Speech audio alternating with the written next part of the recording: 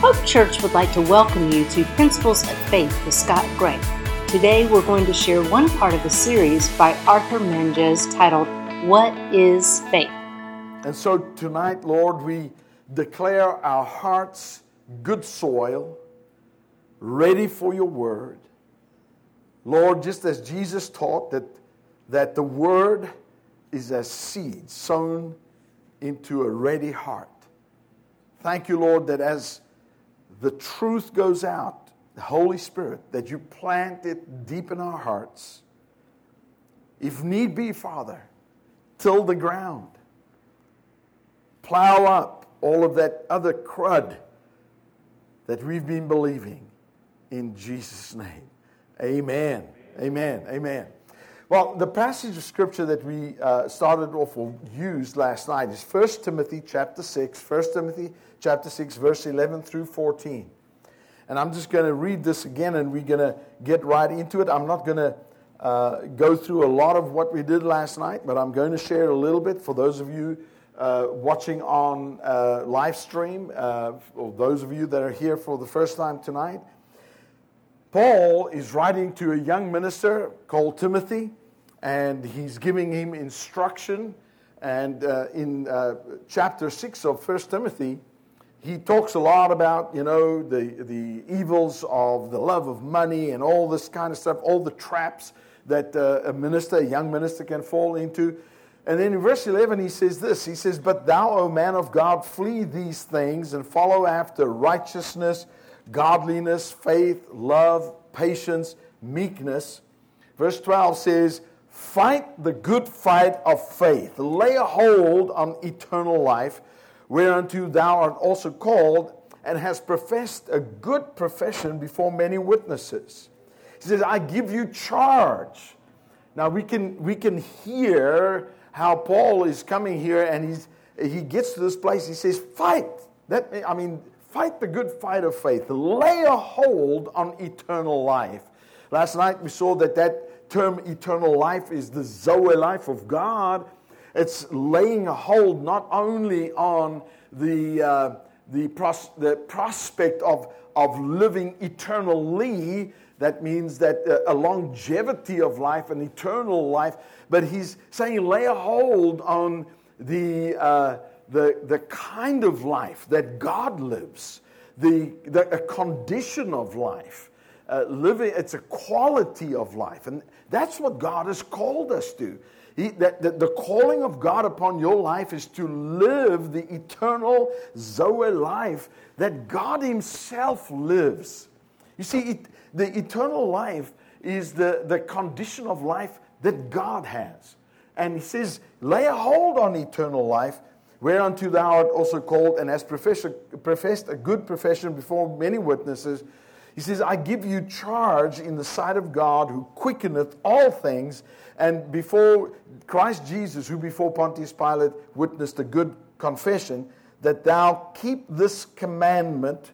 And that word commandment or charge, I give you charge or commandment, is an authoritative prescription. That means, just like I said last night, it's like a script that you get from a doctor.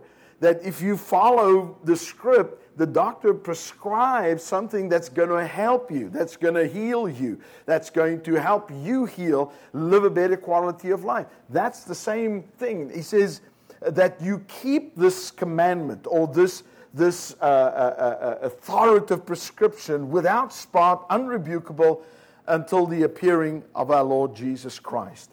Now, last night when we started, I said, that one of the smartest things we can do in the time that we're living in right now, in this time where things are upside down, where things are uncertain, one of the smartest things we can do is to live a life of faith, to live in faith, to live by faith.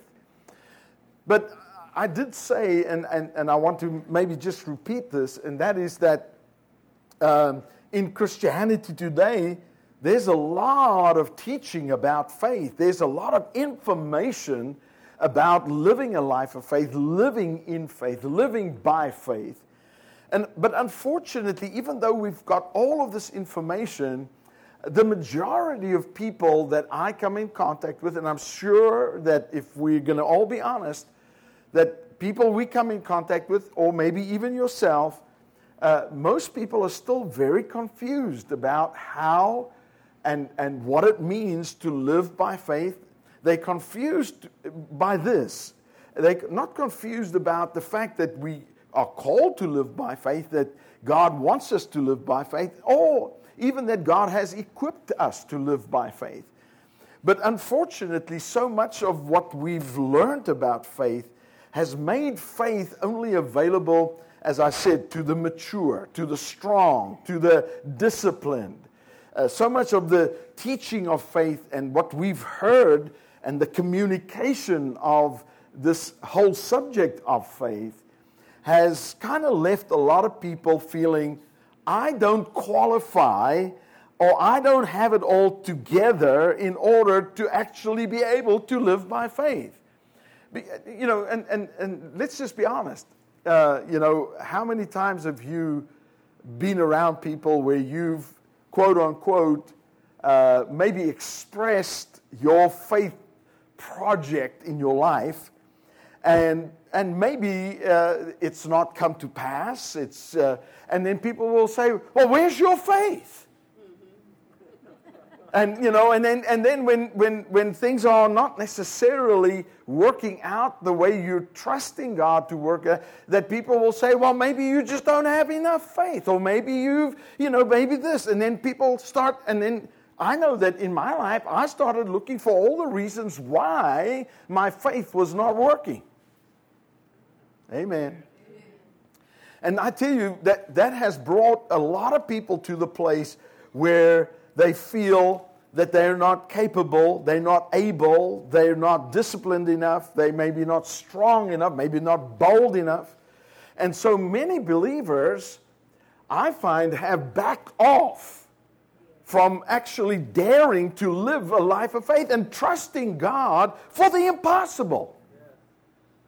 Why? What's the reason? Well, because we find out that most of the people who come to church are not strong, but weak, hurt, wounded, afraid. And if we communicate the fact that living a life of faith is only for those who have it all together, then it disqualifies almost everybody else in the church. Right? And unfortunately, that's where we have found ourselves. And so last night, I wanted to begin with what I believe to be the most important aspect of a foundation, really, in our hearts, to know that God sees and believes in you, not because you've got it all together. Hallelujah.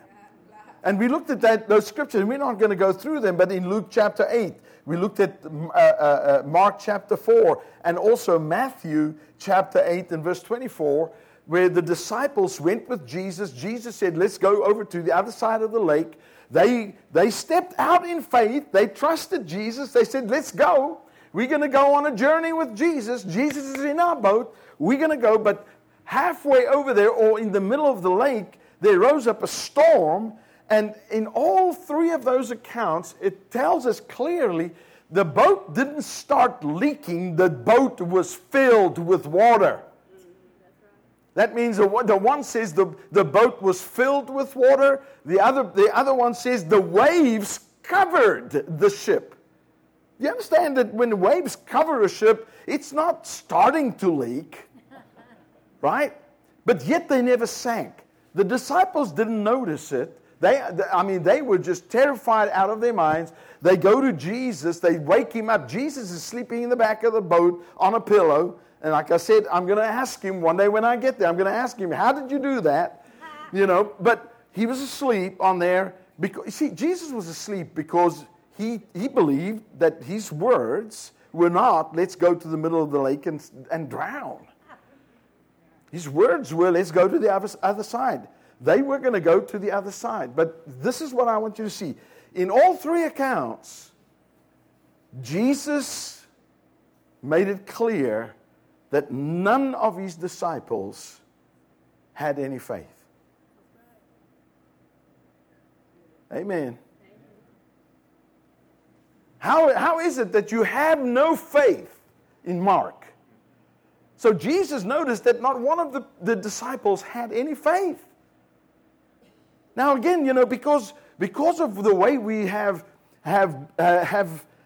communicated this whole life of faith, we've come to the place where we've taken scriptures and the scriptures just say, without faith it's impossible to please God. And it's true.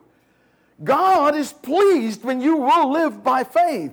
When you will actually of course the word faith just means trust.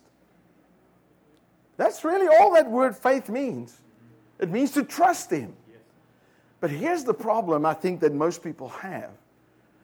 Is because what we actually believe about God doesn't make Him trustworthy. Okay, I'm going to go from this side to this side. Amen. What most people believe about God, what the way we view God, the way we see God, the way God is portrayed many times in church, in Christian circles, God is portrayed in a way that doesn't make Him trustworthy.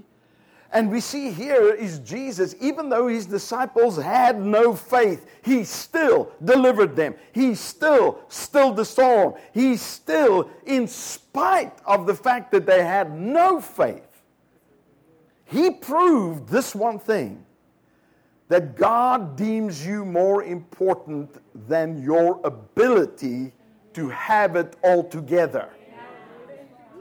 Hallelujah. God values you way more than your ability to have all the I's dotted and the T's crossed and have everything just right. But God is for you. He's in your boat. He's with you. Now, because God is with you doesn't mean you won't have a storm. Amen. Praise God. So what we're going to do tonight is I want to go and have a look.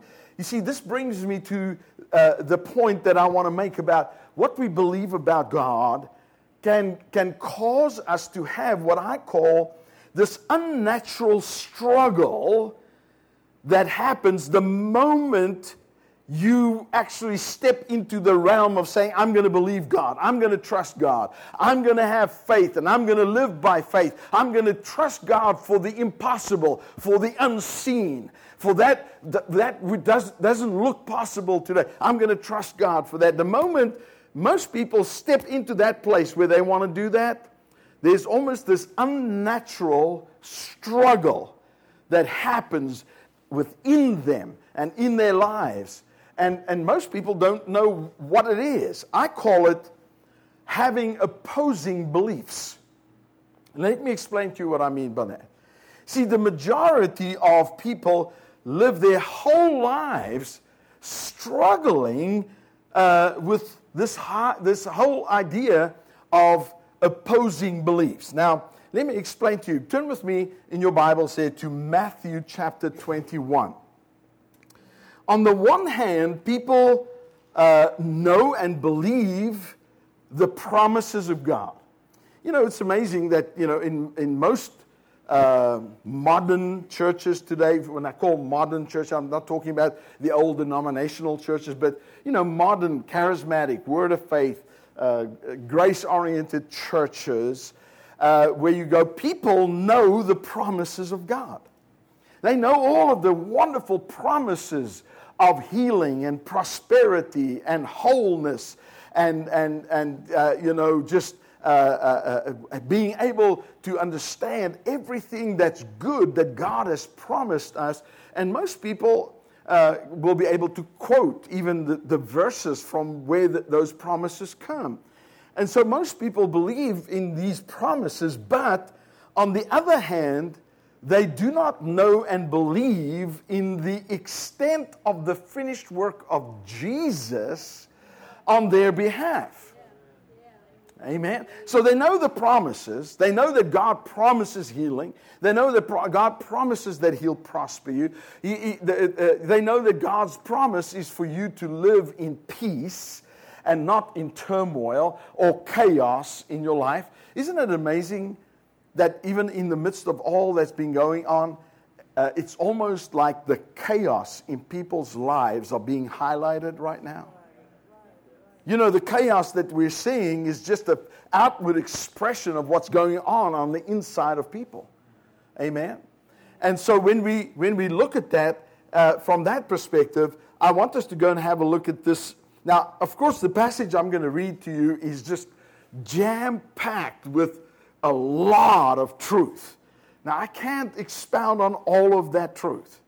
I want to zoom in on one aspect of what we read here. So, Matthew chapter 21, and let's start there in verse 18. It says, "Now in the morning, as he, Jesus, returned unto the city, he hungered. And when he saw a fig tree in the way, he came to it and found nothing thereon but leaves only. And said unto it," he said unto the tree, "Let no fruit grow on thee henceforth forever." And presently the fig tree withered away.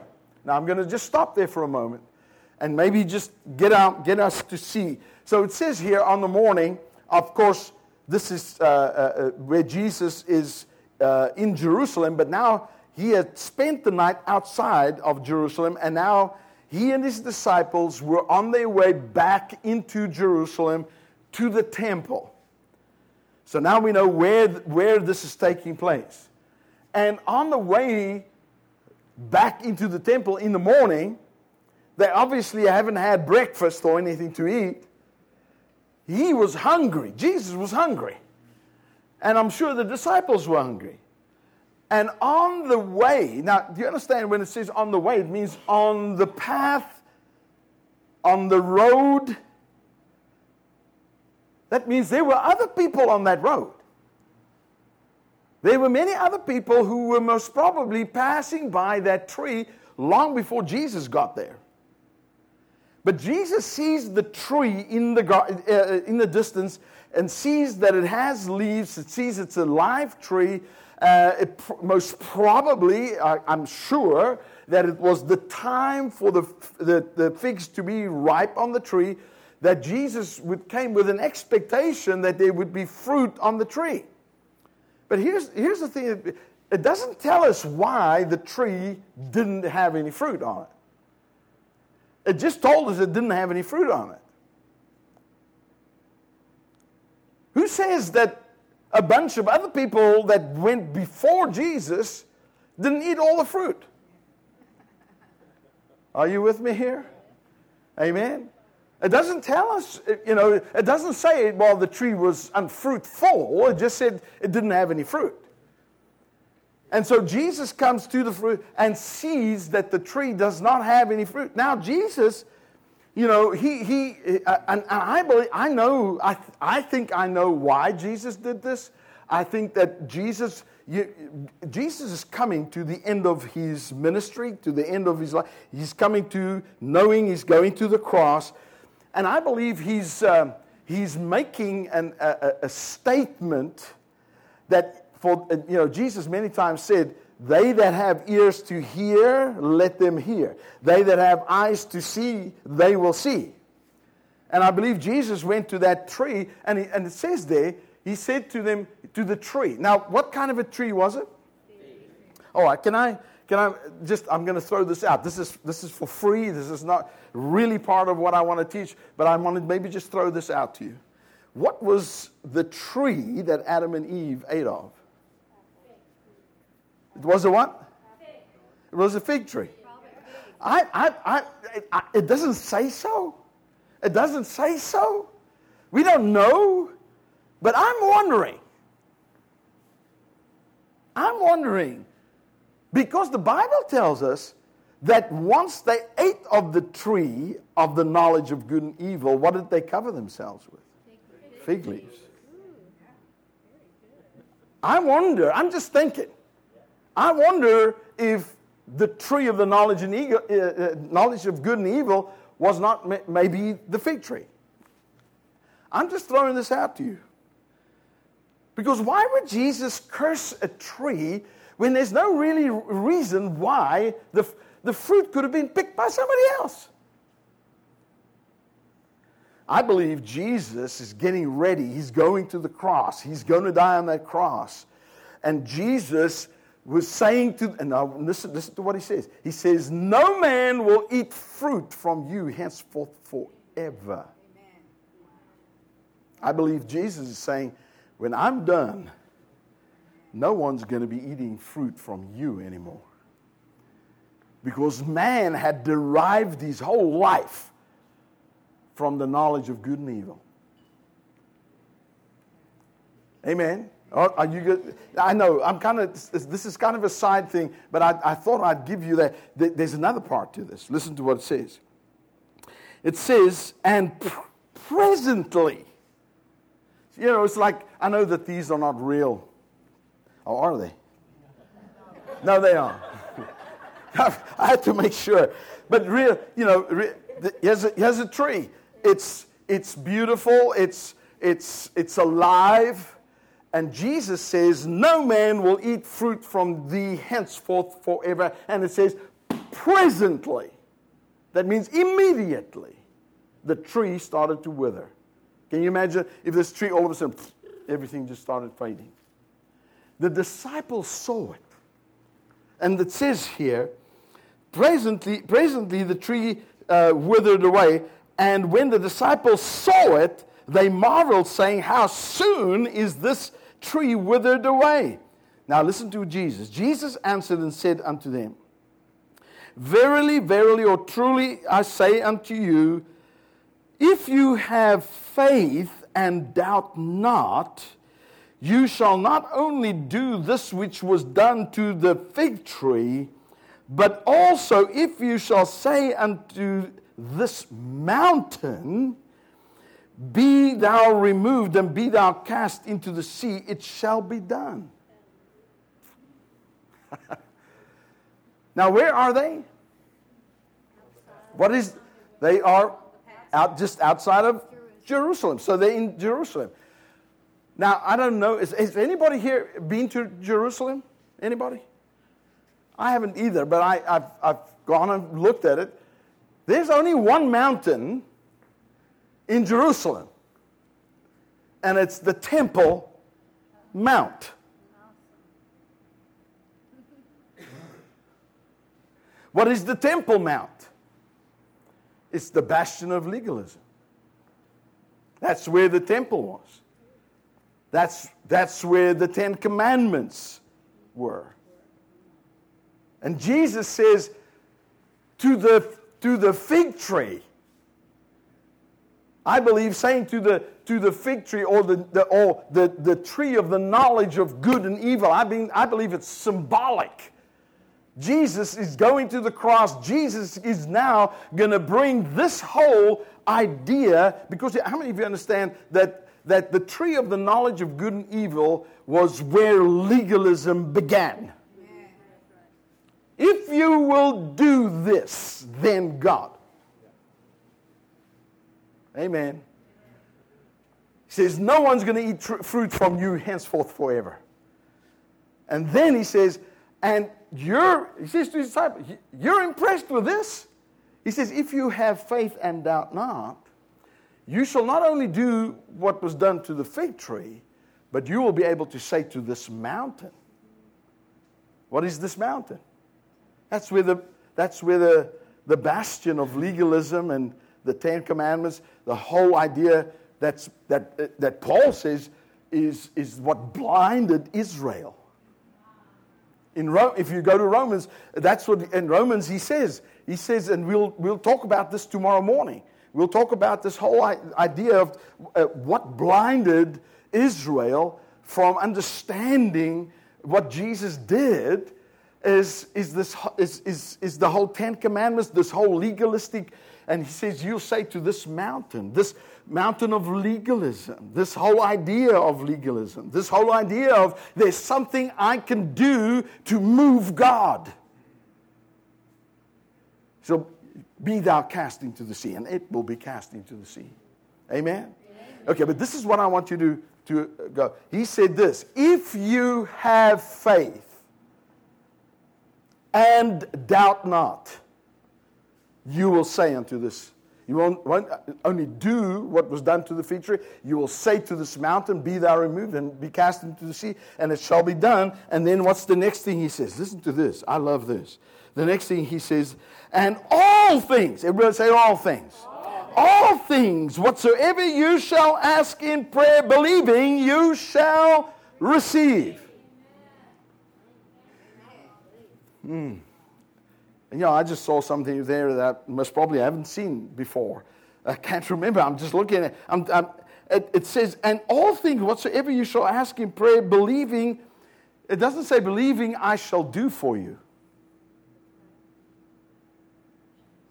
It says, in believing you shall receive. Oh, hallelujah. Those who have ears to hear, let them hear. Amen.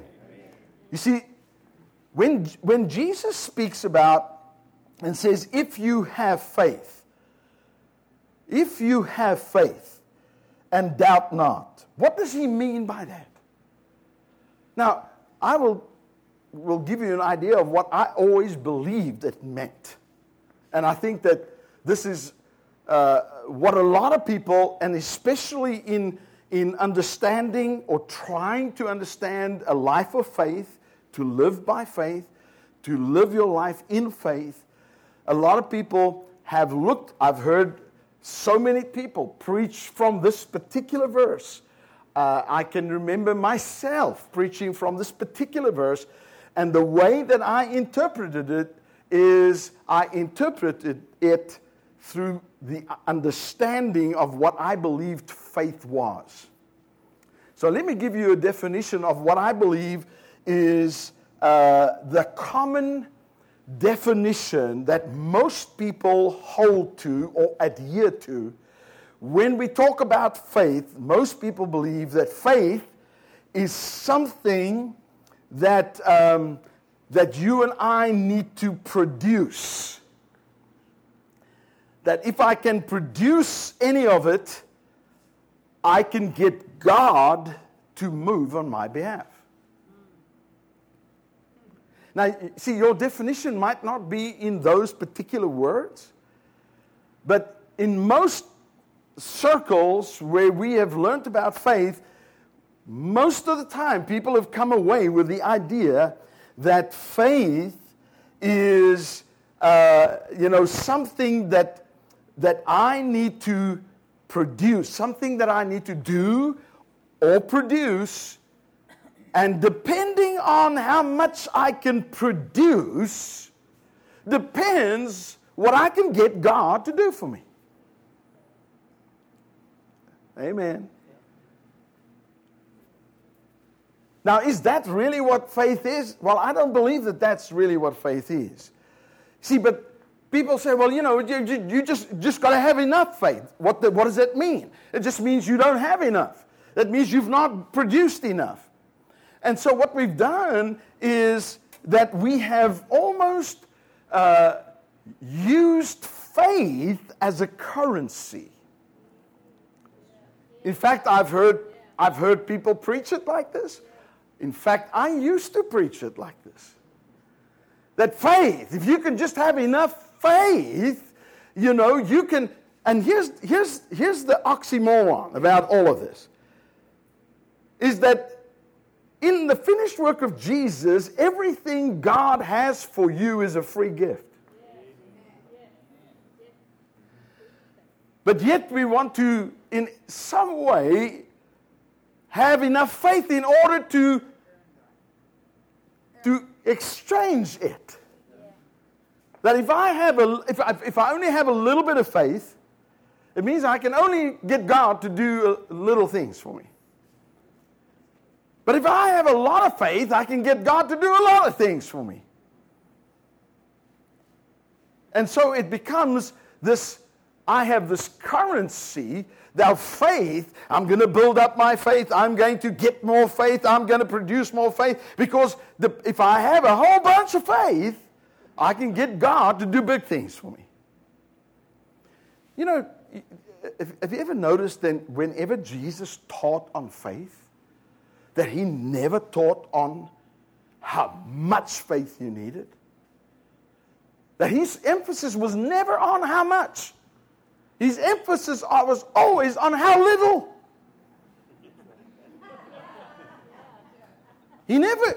Jesus didn't say, if you have a bucket load of faith.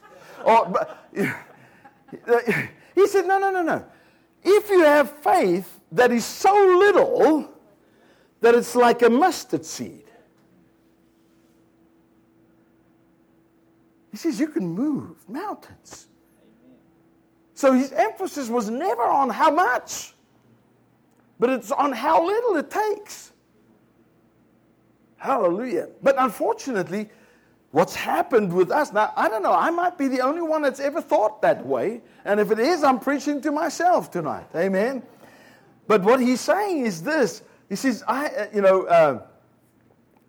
if I have enough faith, I'm going to do it. Pastor, come and help me. I'm just going to illustrate it. So when Jesus said, if you have faith and doubt not. So over here, Pastor is going to be and represent doubt. I will represent faith. All right? So Pastor, come stand here, brother. And we're going to hold hands. We're going to forget about this whole distancing thing.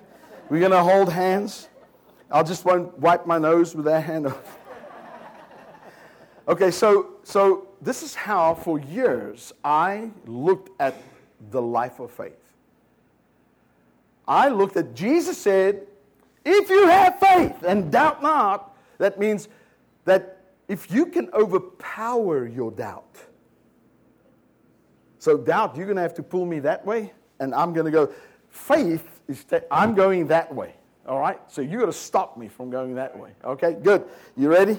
Amen. Hallelujah. Okay, so doubt. No, it's pretty good doubt, this. Amen. All right, so this is how I lived my life.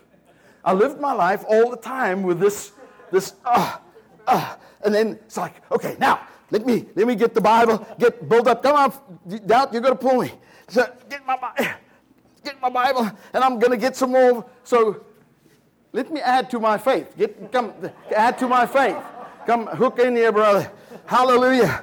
Okay, so if I can just get some more faith. Oh, yeah, now I'm walking in faith. Hallelujah. Listen, how many of you have lived a faith life like that? Okay, amen. Hallelujah. You live your thanks, brother. Thank you. Hallelujah. And that's how I lived my life of faith all the time. I thought it's all I needed to do is I need to overcome the doubts, overcome the things that are opposing, thoughts that opposed, belief system that opposed me. But notice Jesus didn't say that. Jesus said, if you have faith and doubt not. That means, do you see that there's no doubt here? Doubt is not here, right? Doubt's not pulling me this way. Now I don't have to get some more. I can easily, with very little effort, actually go and live a life of faith. That's what Jesus was talking about when he said, if you have faith and doubt not. But let me explain to you, and this was a revelation to me. It changed my whole faith walk. Is when I found out what it meant when he said, and doubt not. The word doubt that Jesus used in this passage of Scripture, I believe is the key to understanding the doubt that he's talking about. Doubt is the Greek word diakrino. Now, you don't have to try and pronounce it. Diakrino literally means this. It means to oppose. It means to stagger or waver. To oppose or stagger or waver. Now, diakrino comes from two Greek words. Dia, D-I-A, and krino, K-R-I-N-O, which means diakrino. Dia literally means this: to avoid or oppose by reason of. It means to avoid or oppose because of something. Now, the because of something is the next word. It means to oppose or to resist, as if you want to put it that way, to resist, because krino is to put on trial, to condemn, or to be under sentence. Okay, how many of you can see what I'm saying? What he's saying is, Jesus is not just saying, I don't believe that Jesus is talking about, doubting the promise. Because let's face it, brothers and sisters, how can you doubt the promise that's right here in the Scriptures? Every time you open your Bible, it doesn't change. The promise is, by the stripes of Jesus, you were healed. Now, the next time you open your Bible, it doesn't say, by the stripes of Jesus, you might be healed. Amen. So, it's like the Lord said to me, Arthur, I'm not talking about doubting the actual promises, because how can you doubt the actual promise? It's right here. You can't doubt that the Scripture says so, that God says so, that Jesus did it. But the doubt Jesus is talking about is that doubt that stems out of a consciousness of being under judgment, a consciousness of being under sentence, or to be condemned. You see, what Jesus is saying here is this, is that if we can deal with our opposing beliefs in our hearts, then getting our beliefs in our hearts to be congruent with the truth of the gospel. Now, let me explain to you what I mean by that. Doubt is not when we doubt the promise, but when we believe what we believe about God, what we believe about ourselves, what we believe about the gospel is rooted in condemnation, in guilt, in shame, in fear. So it's easy to see that the doubt Jesus is talking about is an opposing belief. Now, let me give you an example, brother. How many times are believers, people believing? The Bible says, by the stripes of Jesus, I am healed. In fact, it says, you were healed. It's past tense. It's a done deal. And so many times, what do? We go and we say, God, I believe that by the stripes of Jesus, I am healed. I am the healed. I believe that. But in the deep recesses of your belief system, you believe that God is somehow angry with you.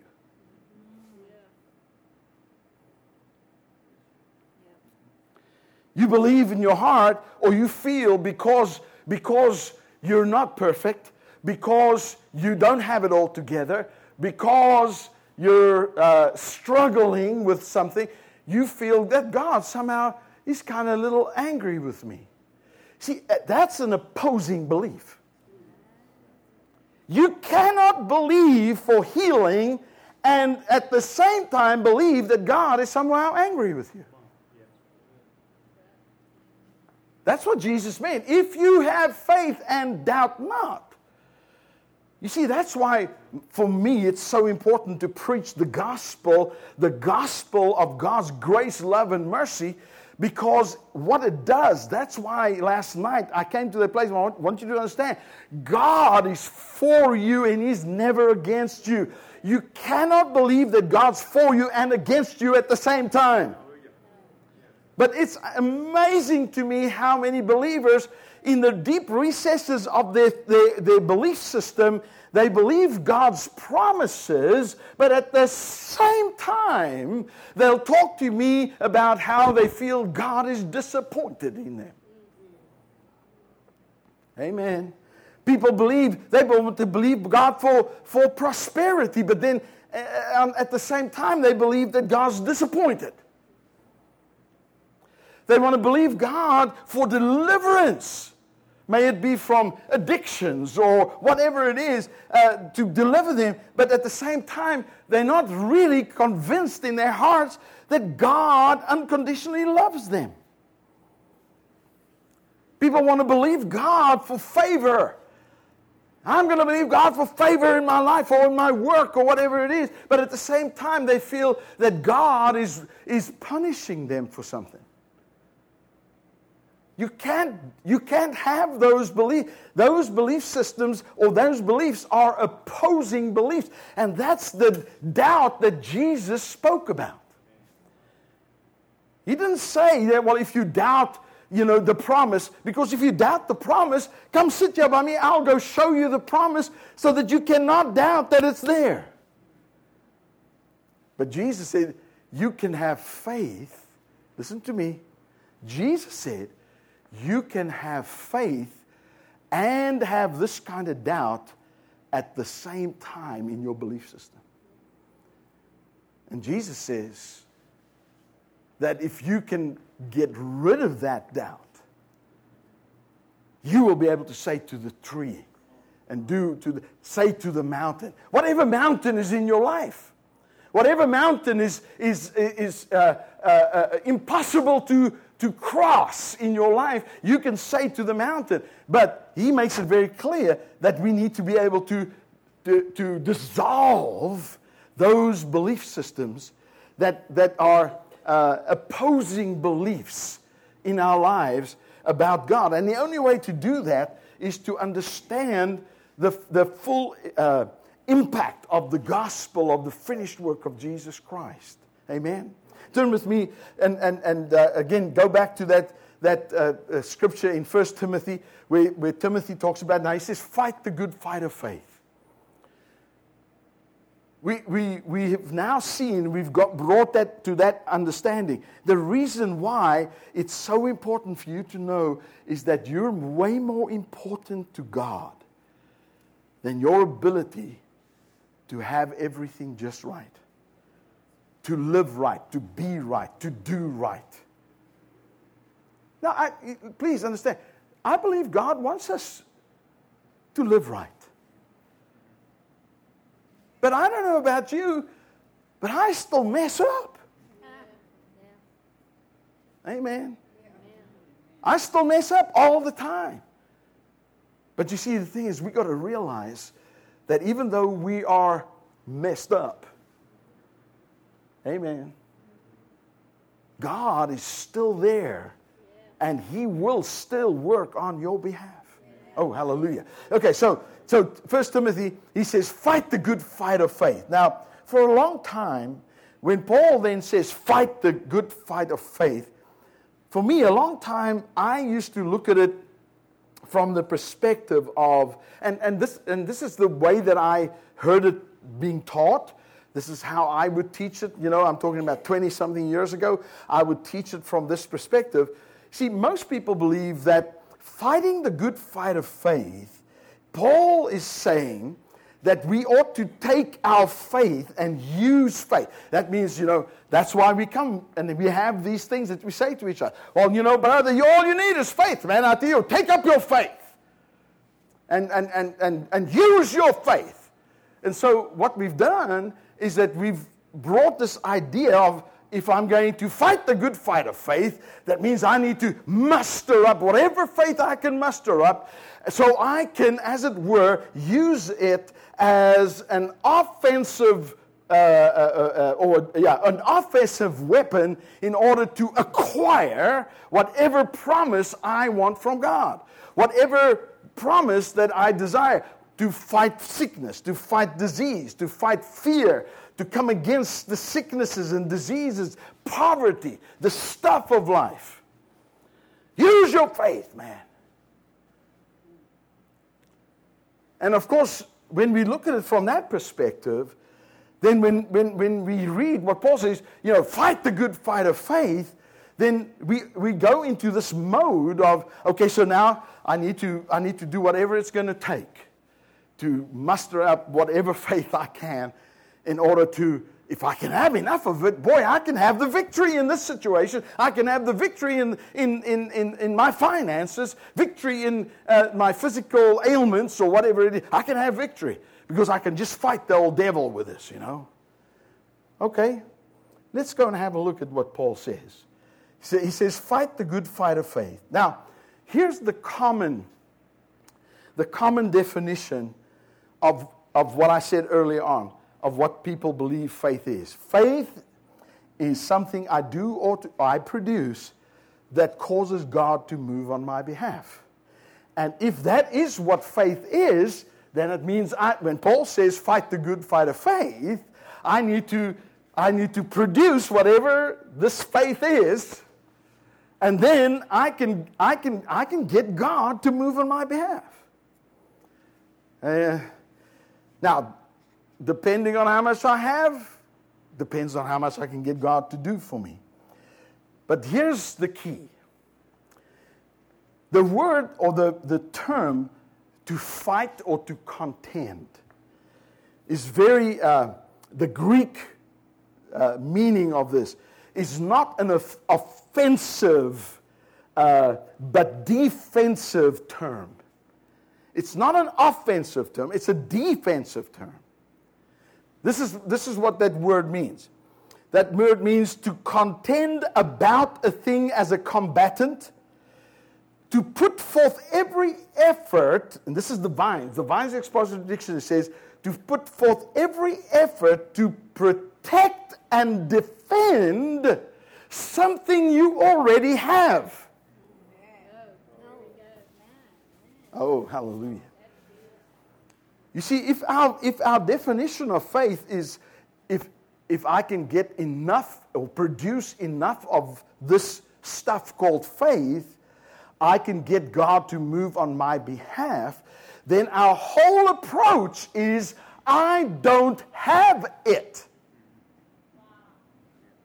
Are you with me? I need to get God to give it to me. But what Paul says here, when he says fight or contend for fight the good fight of faith, he's not talking about this fight being an offensive term. It's a defensive term. It's to defend what you already have. Hallelujah. So Paul is talking about that protection. Now, what I believe that in 2 Corinthians chapter 10 gives us a great example of what I believe Paul was talking, what that kind of a offense or defensive fight is all about. Go with me, 2 Corinthians chapter 10. You know these verses. 2 Corinthians chapter 10. Are you guys doing all right? Am I going too long? No, am I good? Do it? Okay. 2 Corinthians chapter 10, verse 3 says, Paul writes, he says, For though we walk in the flesh, we do not war after the flesh. That term war is to contend. It means to fight. We don't fight after the flesh. For the weapons of our warfare are not carnal, they are not fleshly, but mighty through God to the pulling down of strongholds. Now, unfortunately, those verses have been preached up to that point. And we've come up with what I believe to be an erroneous belief, an erroneous teaching in the church about spiritual warfare and pulling down the principalities and the powers and the devil and all that kind of stuff. And, I hope this, I'm not offending anybody by saying this, but the truth is, if you believe that somehow Jesus has left you with an undefeated enemy, you're wrong. Amen.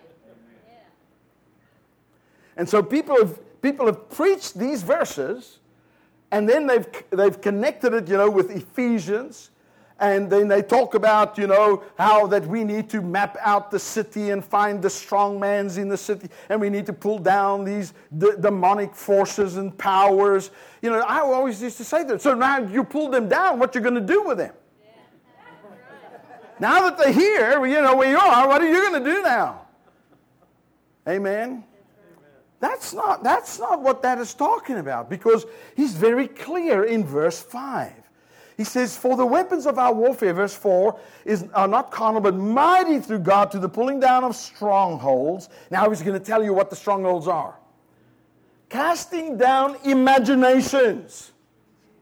That word imaginations, human reasonings. You see, I believe that when Paul says, fight the good fight of faith, how do we counteract the doubts that are rooted in condemnation, guilt, being under judgment, that whole idea that you somehow, God is angry with you. How do you deal with that? Well, that's an imagination. That's a human reasoning. That's a human reasoning in which you reason to yourself. Of course, Paul talks about it in Colossians when he talks about the fact, he says that in Colossians chapter 1, I believe it's verse 19, where he talks about the fact that, you are alienated and you are enemies in your mind. Where? In your mind. The moment you think that you're an enemy of God, the moment you think that God is angry with you, that God is somehow upset with you, disappointed with you, then that's a human reasoning in your mind. Not in his mind. It says you were an enemy and you were alienated. That word alienate means to be separated. You were separated from what? From the promises of God. You were separated from walking in a relationship with God that is loving and kind. Because in your mind, not in his mind, in your mind, then it tells you why. Because of your wicked works. That word wicked means your weak works, your inabilities. See, this is what we do all the time, brother and sister. What we do is that we go and we live our Christian lives, but we're weak. We make mistakes.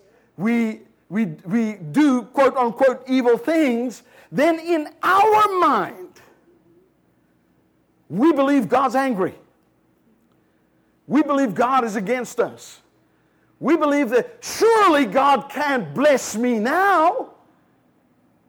Right? Amen. Okay, I'm going to go this side. These guys, they hallelujah.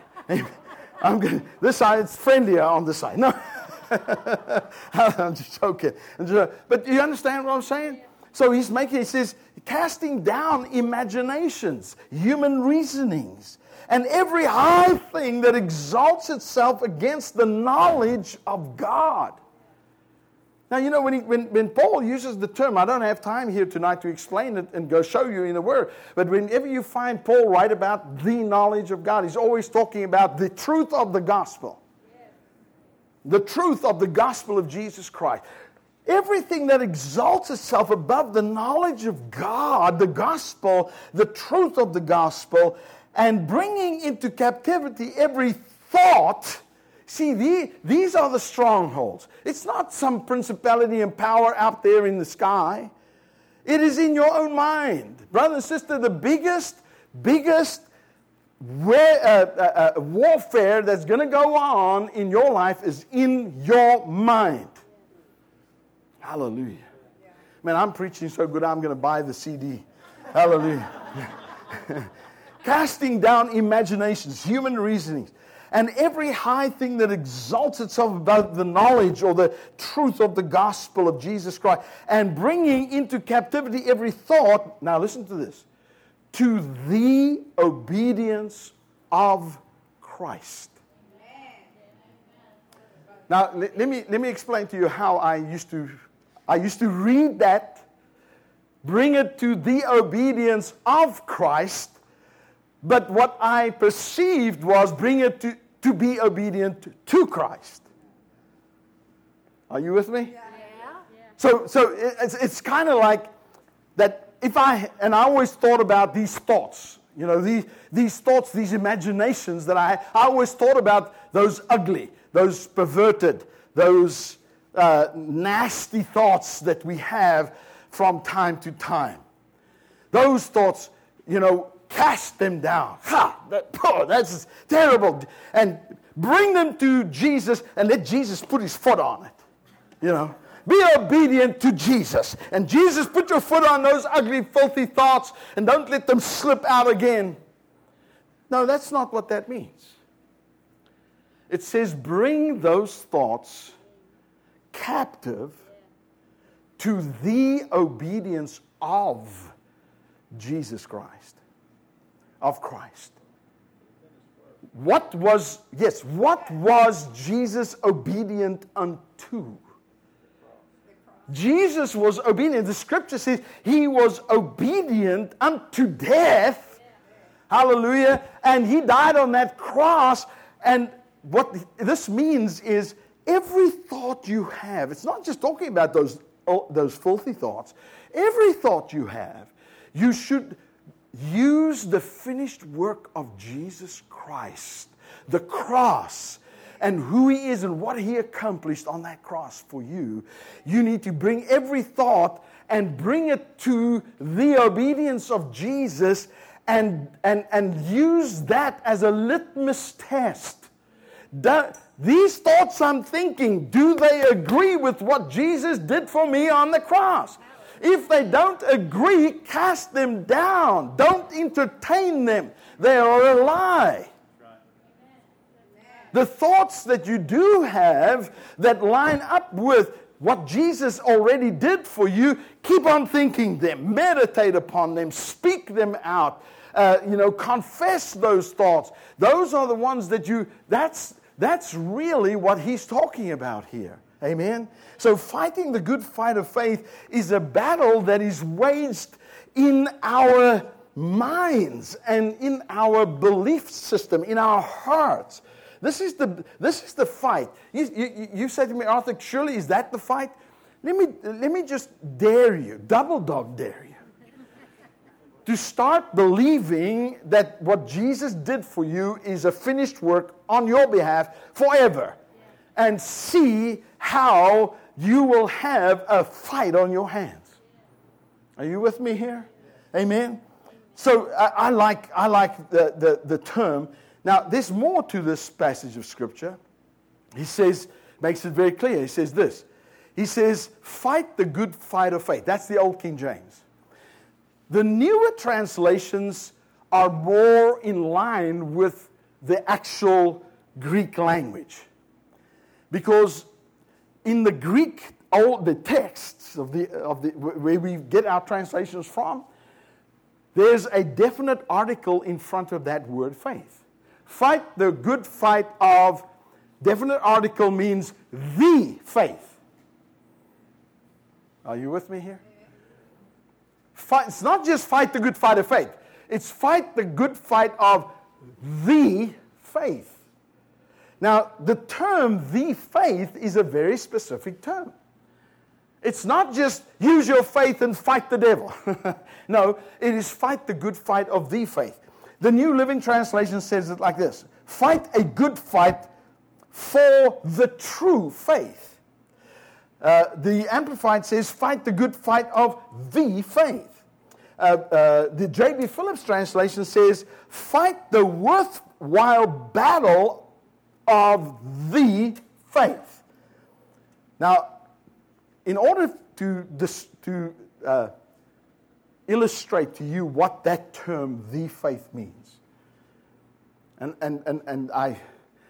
I'm asking the Holy Spirit here to switch on the light so you can see it. Are you with me here? Amen. Turn with me to another passage of Scripture, which is very, very similar to this passage in 1 Timothy. and that is in Jude. Jude has just got the one chapter 1, verse 3. Now listen to what Jude says. Jude writes, and he says, "Beloved, my whole concern was to write to you in regards to our common salvation. But I found it necessary and was impelled to write you and urgently appeal to and exhort you to contend." That word contend is the same word, fight. To contend for the faith, which was once for all handed down down to the saints. I know it's getting late. But I want you to be able to stick with me here. See, when Paul says fight the good fight of the faith, it's not an offensive thing that I need to do in order to acquire something I don't have. It is a defensive strategy to protect what I already have. And the faith that I already have is, as it says here, now the Amplified defines this term. Beautiful in the Amplified. In brackets it says, the faith which is the sum of Christian belief, which was delivered verbally to the holy people of God. Are you listening to what I'm saying there? Man, I tell you, if you can get this, I tell you, this changed my walk of faith and made it so much easier. Because what he's saying is this. He says, contend, fight for the faith. What is this, the faith? The sum of Christian belief. When he says Christian belief, he's talking about the Christian belief in the finished work of Jesus. That means to believe in Jesus and everything He accomplished, everything He did, a finished work on the cross, and what it means to you. He says you need to fight to keep on believing that. You're going to have to keep on contending day in, day out, to keep on believing and have your focus on the cross and the finished work of the cross and the done deal that God has already done for you. You are not going to be healed, you are the healed. You are not going to prosper, you are the prosperous. Are you with me here? And what he's saying is, see, when Paul calls and charges Timothy to fight the good fight of faith, and Jude says that we are to contend for the faith, they are not talking about anything you and I need to do or to produce or to acquire. I don't believe that they're asking you to have stronger faith or more faith or bolder faith. All they are asking us to do is this, is will you day in and day out? Now, brother and sister, we started last night. I said, who would have believed that when this year started, that we would be in the place where we are politically, the world view, what's going on in the world. And that's why I believe God wants us to live a life of faith. But I'm telling you, the only way that you and I are going to be able to live a life of faith, the faith that we are to live, it has nothing to do with how much faith you have. Because God has already dealt to every man the measure of faith needed. And the measure of faith God has given you and me to have is for me and you to believe that Jesus was able to accomplish what He accomplished.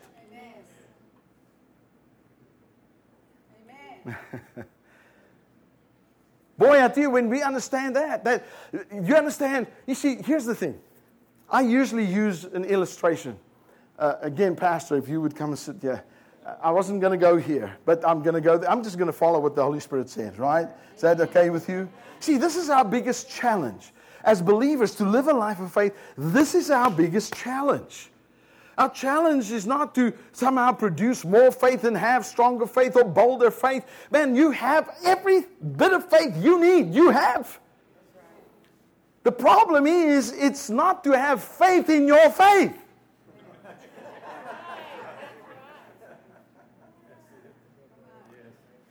And unfortunately, that's what a lot of people in trying to live a life of faith, they want to put faith in their faith. Let's say, God forbid this be true. God forbid. I'm not speaking, but let's, for illustration's sake, say that Pastor Scott has had a terrible accident and he's lost both his legs and both his arms. Would you say he has a problem? Pastor Scott? Yes. How many of you believe he's got an issue? Now, how many of you believe that God is able, capable of making new limbs grow? I mean, the Bible actually tells us, the story of the 10 lepers is a beautiful story of God, of Jesus healing lepers. But the leper that came back to thank him, it says he went away whole. He wasn't just healed, but he was made whole. So if the leprosy caused his nose to fall off, he went home with a new nose. Are you with me here? So we know that the Bible says, and that God is capable of growing new limbs. Now, I'm going to ask Pastor, we've not discussed this before. Now, I want you to be honest and not spiritual. All right? No, what I mean by it is that sometimes we know what our answer should be.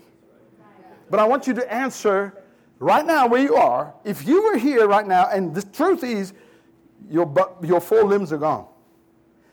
Do you believe God can heal you? Yes.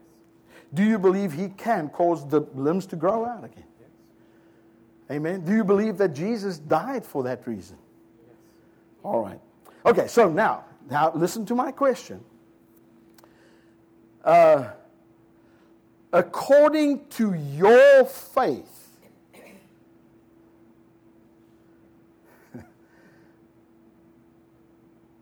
do you believe you're healed? Do you believe your limbs can grow now? According to your faith. Be honest. It'd be hard.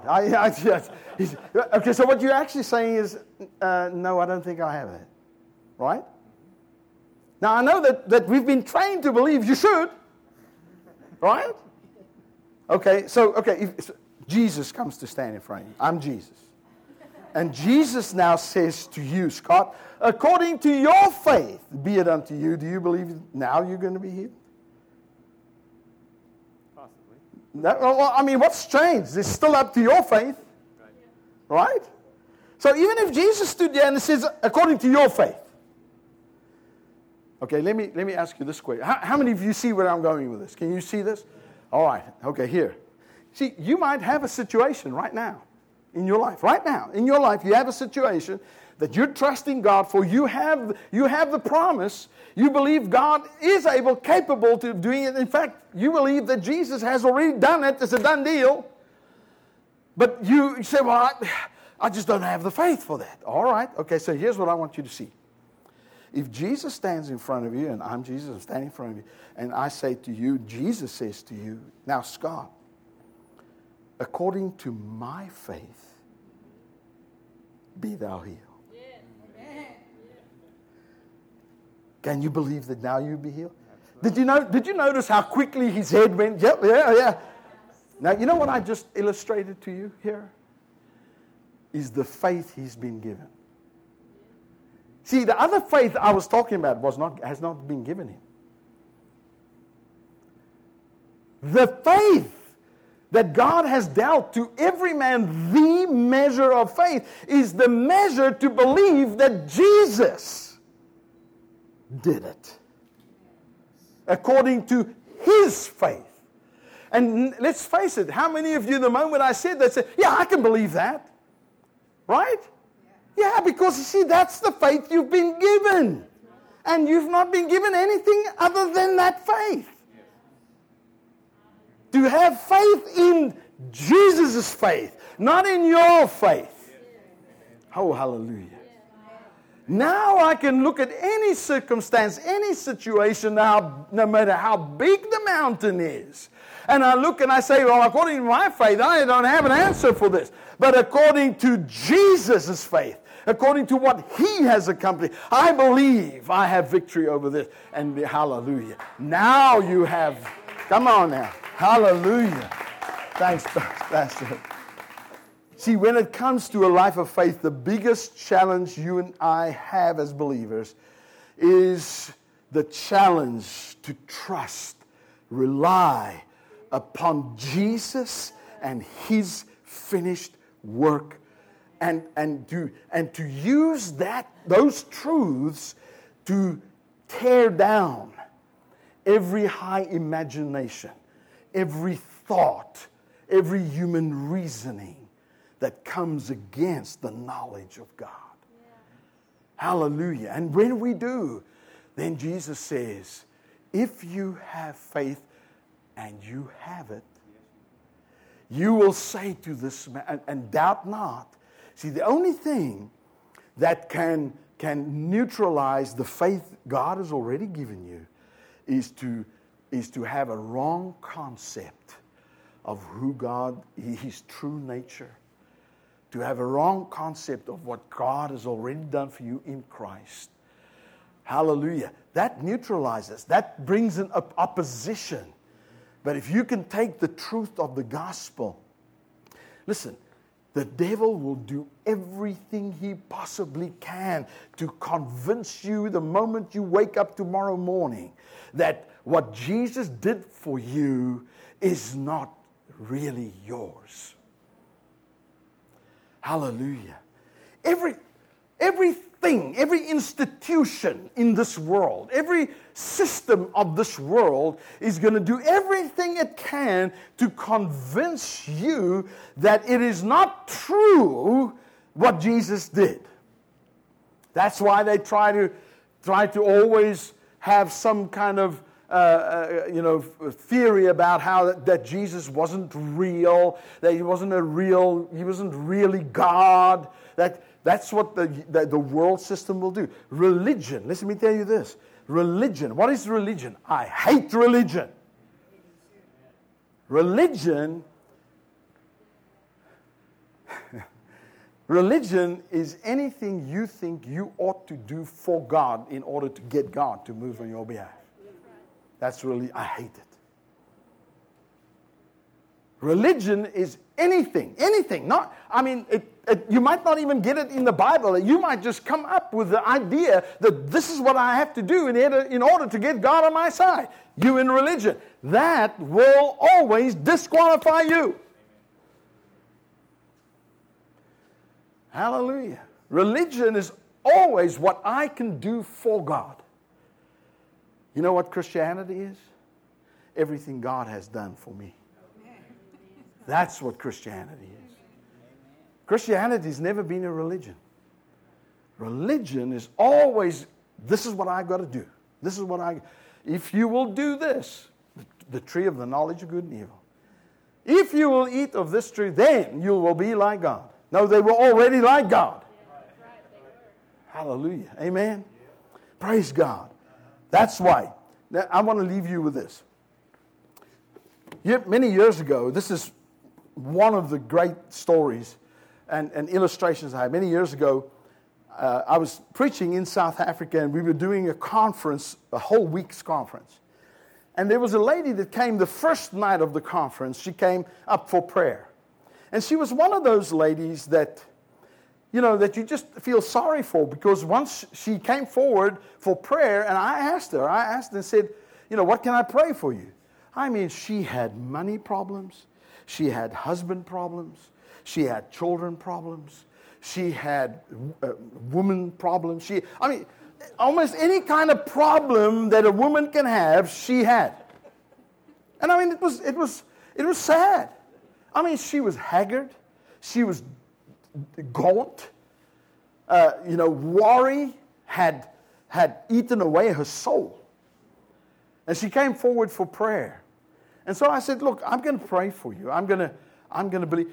Sometimes, here's the problem I think that we sometimes have, is that we treat Christianity like magic. Well, just go to the right conference and let the super duper at that conference wave his Bible over my head and maybe knock me with his Bible and kaboom, my problems are solved. God can do miracles like that. But for the most part, God wants us to live our lives into those realities. So this lady came and I prayed for her. Obviously, I prayed for all of the issues that she had. And I prayed that God would dissolve all of these issues in her life. And she went, but as she turned around, the Holy Spirit said to me, tell her to be at every service for this conference. So I stopped her and I said, please, I would like to ask you, I said, if this is all that you're going through, I'm going to ask you, be in every one of these services. And then she started, well, I can't. And I can't go there. And I can't come tomorrow. And I can't come the next day. And I have this problem. And I've got... So I said to her, I stopped her. I said, stop. I said, you're the one with all these issues. And all I'm asking you is come to every one of these services and listen to what we are preaching and teaching here. She said, yeah, but I said, I'm just telling you, make a plan. Well, this was the Monday night. The Thursday night, I had just finished preaching, just finished praying for people, and this lady comes walking up to me. I thought I recognized her, but she looked sprightly, and so she starts talking to me as if she knows me. So I stopped her. I said, have I met you before? She says, yes, I was the lady that was here on Monday. I literally went, I gasped. I said, you look 10 years younger. What happened? She says, I came to every one of these services.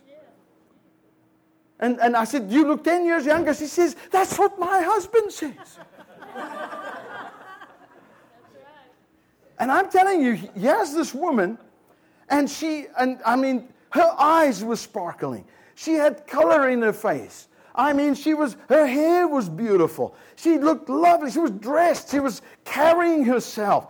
I'm looking at her thinking, my God. That's when the Lord said to me, what had happened was she started hearing the truth, and she was fighting the good fight of faith and bringing the truth as a litmus test to every situation in her life and starting to change her mind. Kathy and I went back to that city a year later. And that lady came, now you must remember, she had all the problems. Her children were on drugs. Her husband was an alcoholic. He was running around with other women. So get in the service, here's this lady sitting, her husband next to her, and her 3 kids next to her, all of them saved, born again, filled with the Holy Spirit, delivered from all these things. Hallelujah. Hallelujah. I wish I could have said, well, all I did is wave my Bible and boom. Well, what happened was she exposed her heart, her mind, and focused on the finished work of Jesus and started to believe that. And to believe that Jesus had faith for my healing. Jesus had faith for the deliverance of my children. Jesus had faith for the restoration of my marriage. And boy, I tell you, God did a miracle. And Kathy and I have seen this over and over and over and over again in people's lives. Hallelujah. Fighting the good fight of faith. We're in this time right now. We don't know the outcome of everything that's going to happen. There's a lot of stuff going on right now. I believe that we are only, by the end of this year, going to see the full effect of what this lockdown has done to people's lives. But I want to tell you that in the midst of this, God is calling you, calling me to live in faith, by faith, trusting Him. Hallelujah. Why? Because He is trustworthy. He has proven it to us on the cross of Jesus Christ. Amen? Hallelujah.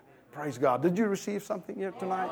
Hallelujah. Praise God. Praise God. Praise God. Hallelujah. Let's all stand. Let's all stand.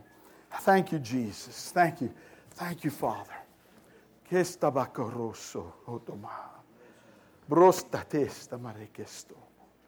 Hallelujah. Thank you, Father. Thank you, Holy Spirit. Hallelujah. You know, just where you are tonight, one of the things I've learned in recent years is all that we really need is to surrender. To surrender to Jesus. Surrender to the truth of Jesus Christ and Him crucified. And you know, I love Brother Andrew. He uses this. I've stolen this from him. He says, how do you surrender? I mean, if somebody comes and puts a gun in your back right now, what is the universal sign of surrender?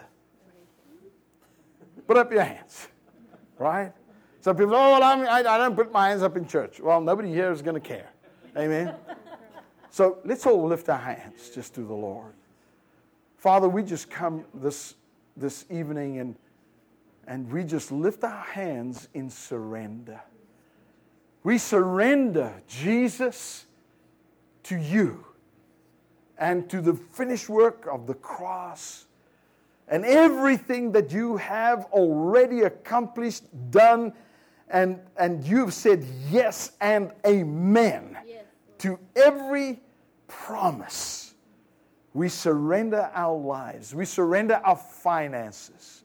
We surrender our marriages, our relationships, our children, our families. We surrender our businesses. We surrender our ideas to you tonight. Now, just where you are right now, whatever you feel that is coming against you right now, in that area of your life, just surrender that to the Lord. Father, we just surrender right now all of these things. And just tell Jesus tonight. Just tell Him, Lord, I surrender. I give up. I surrender to your ability, to your finished work, to your promises in Jesus' name. Thank you, Lord, for deliverance tonight. Hallelujah. Freedom in the name of Jesus. You know, I sense a lot of anxiety. And so, Father, we come against anxiety tonight. The worries of what if. What if?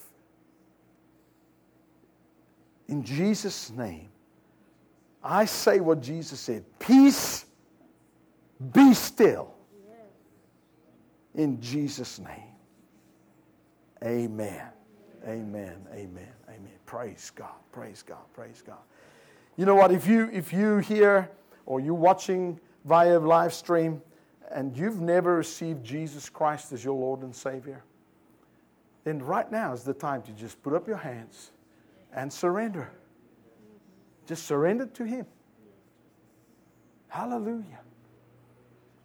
If you're watching by live stream and you say, well, I've never done that, then we are all going to pray together here tonight. Amen? We're all going to pray this prayer together. And if you're here, if you're in this building and you've never received Christ, maybe you have, but maybe you've turned your back, you've drifted away, you felt like you just don't make the grade or whatever it is, then tonight just come back and say, I surrender, Jesus. So we're going to all pray this together. Would that be okay with you? Come before the Lord. Say, Heavenly Father, I thank you for Jesus.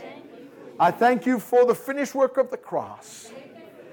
Tonight, Jesus, I receive you as my Lord, my Savior, my deliverer, my healer. In Jesus' name, I receive everything you have for me. Thank you, Father, for the blood that washes me, cleanses me eternally of all sin. In the name of Jesus. Amen. Amen. Thank you for joining us today. This message is brought to you by Hope Church. If you would like more information about Hope Church or to listen to more, please go to www.hopechurchnc.org. That's www.hopechurchnc.org.